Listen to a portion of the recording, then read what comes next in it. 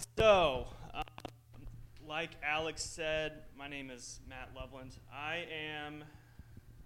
don't know, yeah, it has become a tradition for me to be here around Christmas time, and I'm okay with it, because Christmas time is so fun, although, last night we had did everybody get storms here? Like crazy wind and rain, and I thought my house was going to blow down last night. I have an old house, and we just moved to New Jersey a few months ago, so I was really nervous.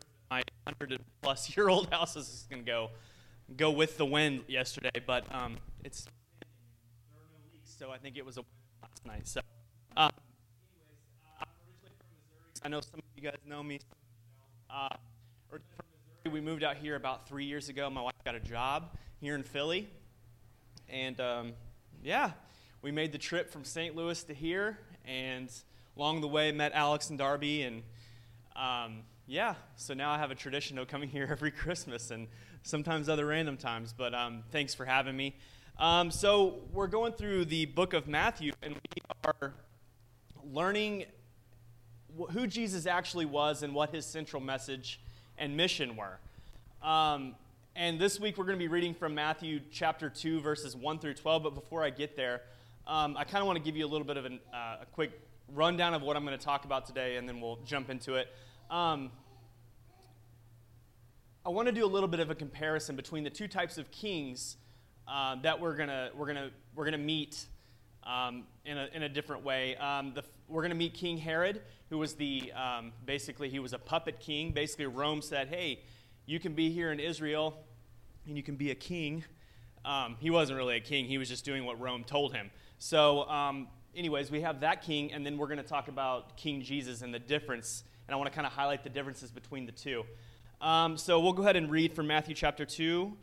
And it says, "After Jesus was born in Bethlehem in Judea, during the time of King Herod, Magi from the east came to Jerusalem and asked, 'Where is the one who has been born King of the Jews? We saw his star in the east and have come to worship him.' When King Herod heard this, he was disturbed. Disturbed, and all of Jerusalem with him. When he had called together all the people's chief priests and teachers of the law, he asked them where the Christ was to be born. 'In Bethlehem in Judea,' they replied, 'for this is what the prophet has written. But you, Bethlehem, in the land of Judah, are by no means least among the rulers of Judah, for out of you will come a ruler who will be the shepherd of my people Israel.' Then Herod called the Magi secretly and found out from them the exact time the star had appeared. He sent them to Bethlehem and said, 'Go and make careful search for the child. As soon as you find him, report to me, so that I too may go and worship him.' After they heard the king, they went on their way, and the star they had seen in the east went ahead of them until it stopped over the place where the child was. When they saw the star, they were overjoyed. On coming to the house, they saw the child with his mother Mary and bowed down and worshipped him. Then they opened their treasures and presented him with gifts of gold and of incense and of myrrh. And having been warned in a dream not to go back to Herod, they returned to their country by another route." So we see that King Herod heard some disturbing news, and he was nervous because somebody was going to claim his throne, his rightful throne, right? The thing that he earned so much, and basically he's being told he's that kind of guy, okay? So I want to kind of give you guys a little bit of a short, not really much of a history, but just kind of a description of King Herod. He's a typical king. He's arrogant, paranoid, and he's exploiting power for his own purposes and will do anything to remain in power. Anything.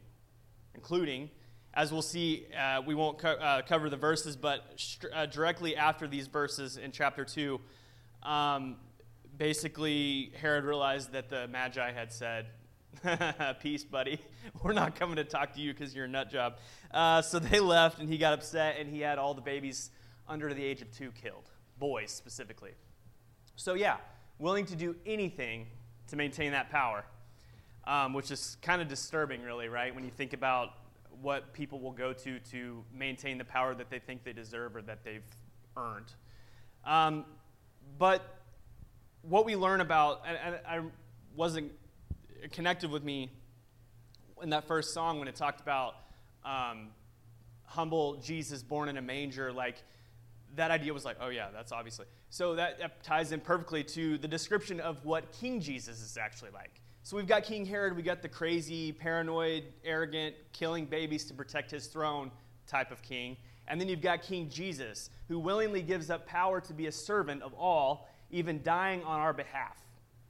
And in one of my favorite, it's kind of a poem really, but in the book of Philippians chapter 2, Paul is writing to the church at Philippi, and he's talking about that our attitude should be like that of Christ Jesus, but I think it kind of shows us exactly who Jesus really is.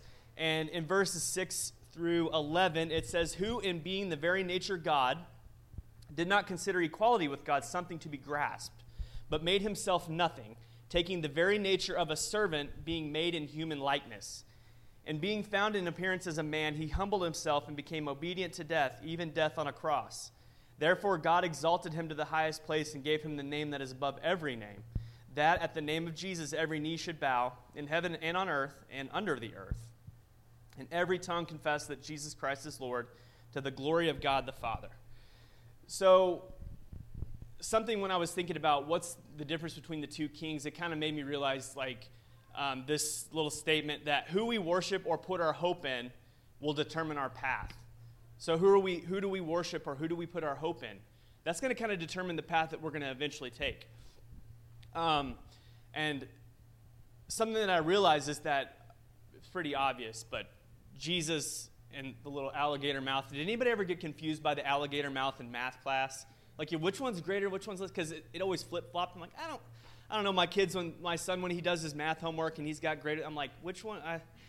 Anyways, but in this case, Jesus is greater than, the alligator mouth is eating the bigger one, right? That's kind of how I remember it. Is greater than Herod and all the other kings that would come along after him.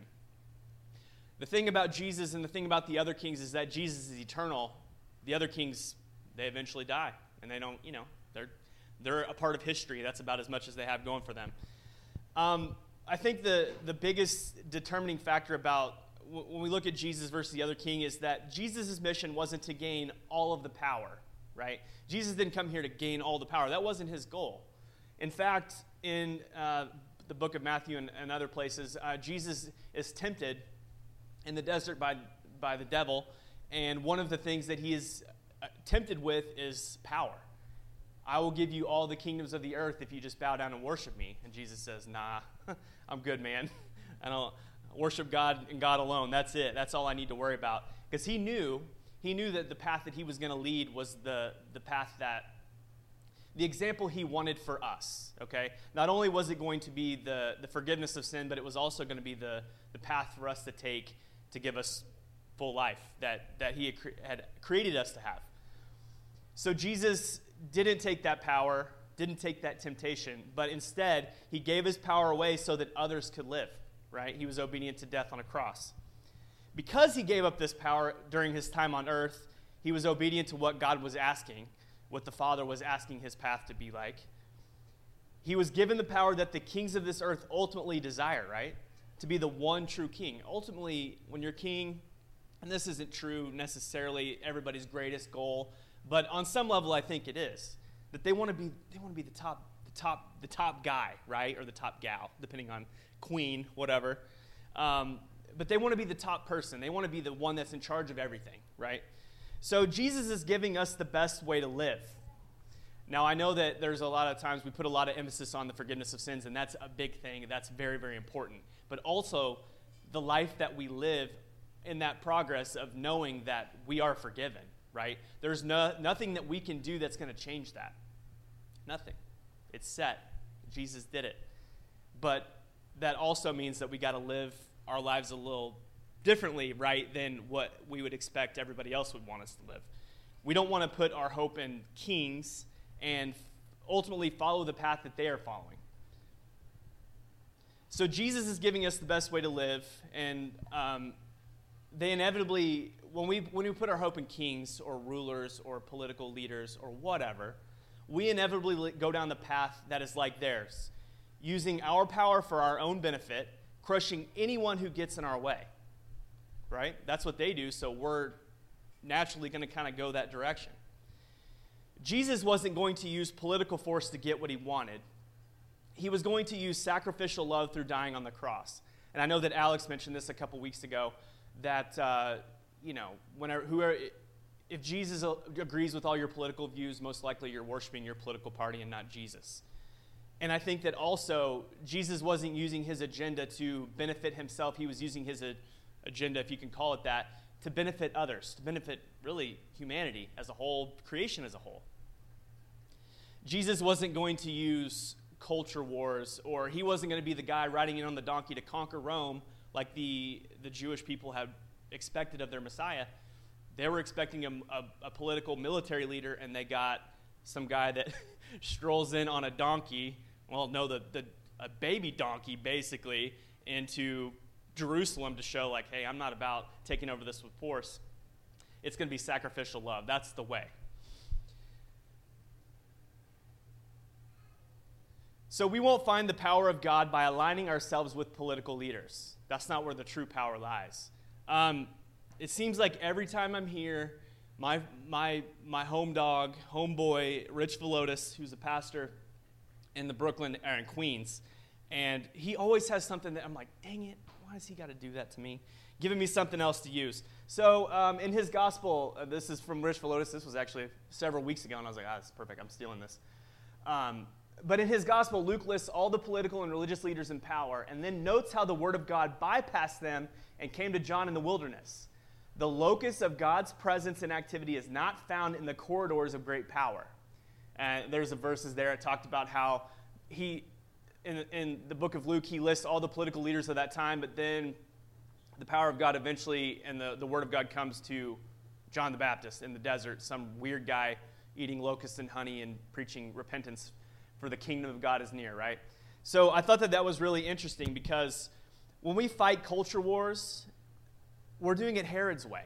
We're doing it the king's way, right? That's what they do. That's their way of controlling other people. When we fight culture wars, we're essentially forcing people to adopt our worldviews and beliefs. It's not effective, right? How many of you guys like to be told what to do, what to believe? I don't. In fact, I reject it. And sometimes I go along to get along because I just don't feel like fighting. But in general, I don't want to be told what to believe, what to do, blah, blah, blah, all that stuff. Because it's not effective. Loving people regardless of their beliefs about religion, politics, whatever, their understanding of that, is the way to invite them on the path that Jesus lays out, not through coercion or political force. I think we see a lot of that here, and not just in America, but I think all over the world. A lot of times we fight these little battles that really ultimately don't mean anything, and it's not a way for us to actually love the people that we're around. And that's one of the things, like, on social media, you see it a lot because there's a lot of keyboard warriors, and they're real tough, but it makes us mean, right? And I don't think that as Christians that should be our goal, is to belittle somebody because they're a little different than us, or their lives are different, or whatever. And ultimately, that's not what Jesus is asking us to do. He's not asking us to change them. He's asking us to love them, because ultimately the Holy Spirit is going to be the one that changes their hearts, not us. When we put our faith and trust in Jesus and the life he modeled for us, our lives begin to look like his more and more. Now, this is a journey. This is not going to happen overnight. Trust me, I've been on this journey for I don't know how long. And it's a struggle daily to not let my opinions get in the way of how I'm loving people. It's really easy. I have my own. Everybody's entitled to an opinion, right? We all have opinions, and that's okay. But if we can't express ourselves in a way that's loving, what's the point? Nothing good's going to come from that. When we allow ourselves to be guided by the Holy Spirit to become more Christ-like, our little world around us gets better. Our little sphere of influence, I think, is one of the terms that gets thrown around a lot. But when our little world gets better, how we treat our neighbor, whether that be an actual neighbor, whether that be our family members, especially that weird uncle that has those weird things that he says at Christmas time, you're like, don't talk to that guy. Maybe it's not even an uncle. Maybe it's your parents. I know sometimes that could be scary topic right there.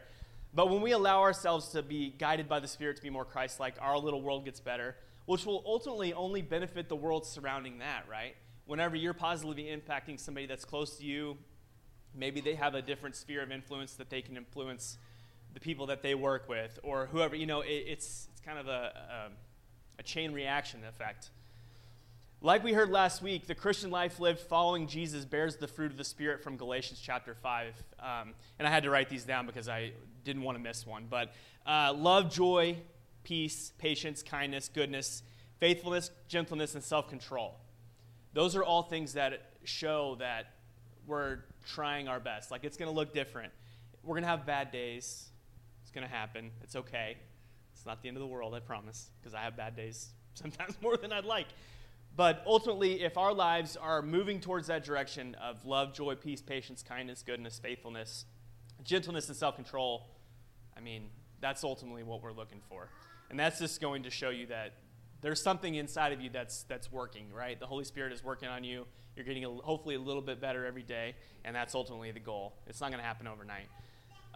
If we choose the path of the powerful, our world suffers. And this is the big world. If we all were to choose the path of the powerful, our world will suffer.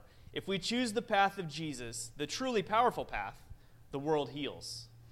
So when we exhibit love, joy, peace, patience, goodness, kindness, faithfulness, gentleness, and self-control, only good things come from that, right? It's difficult, but it's the path that Jesus showed us in his life. That's the way that he lived his life with those aspects.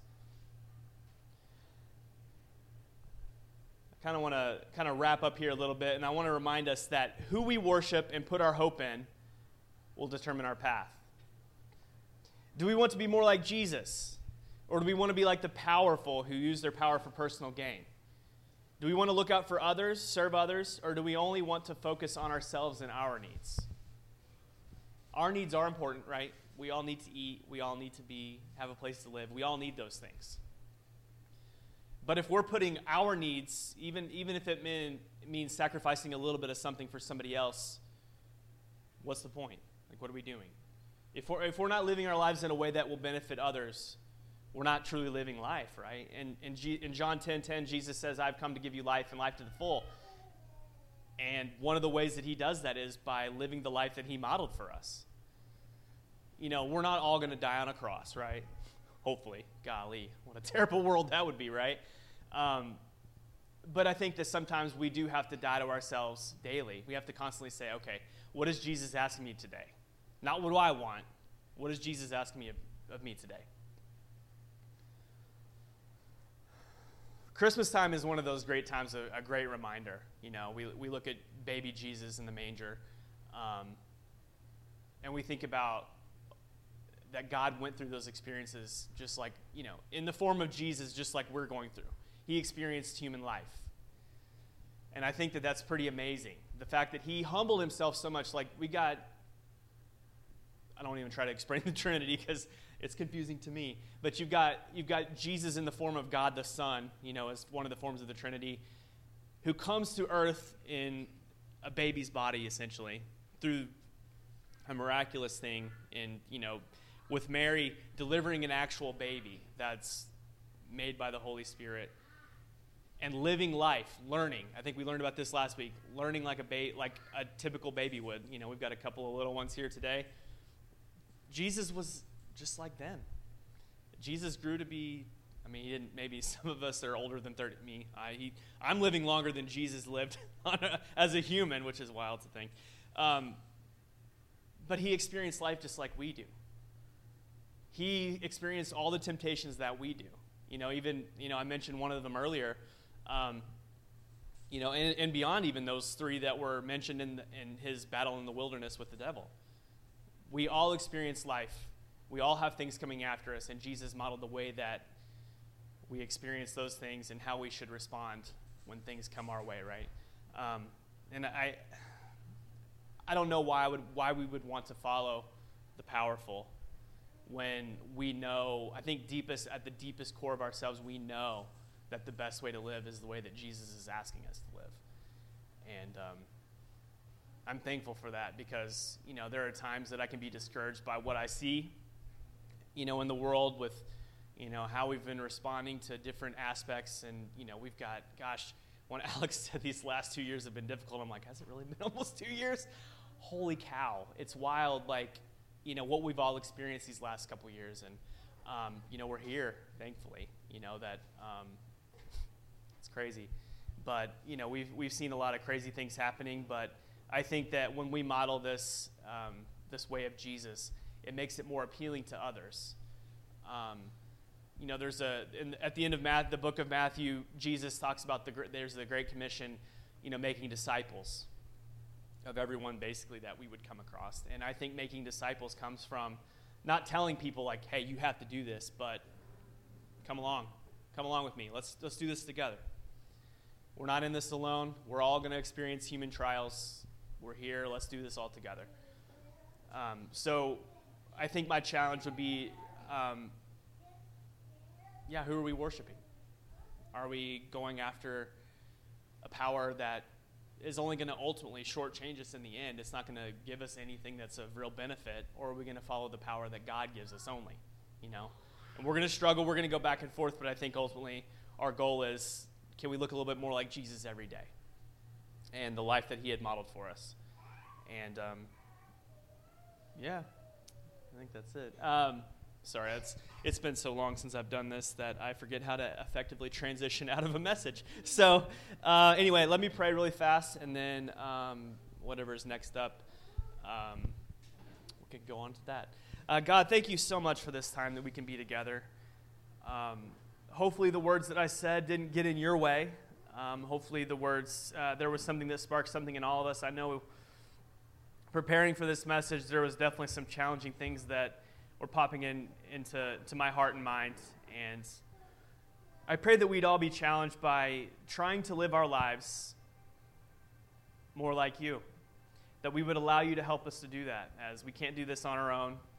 We have to have the help that only you can provide through your Holy Spirit. And we're thankful for the love that you had for us, that you went through all the things that we go through. You experienced loss. You experienced joy. You experienced all the human emotions that we have. And we're thankful for the example that you set. And I pray that we would all be a little bit different when we leave here, and that we can begin to move forward and continue on this journey of trying to follow you with your guidance and with your help. Thank you for loving us. And thank you for the example that you set. And it's in Jesus' name we pray.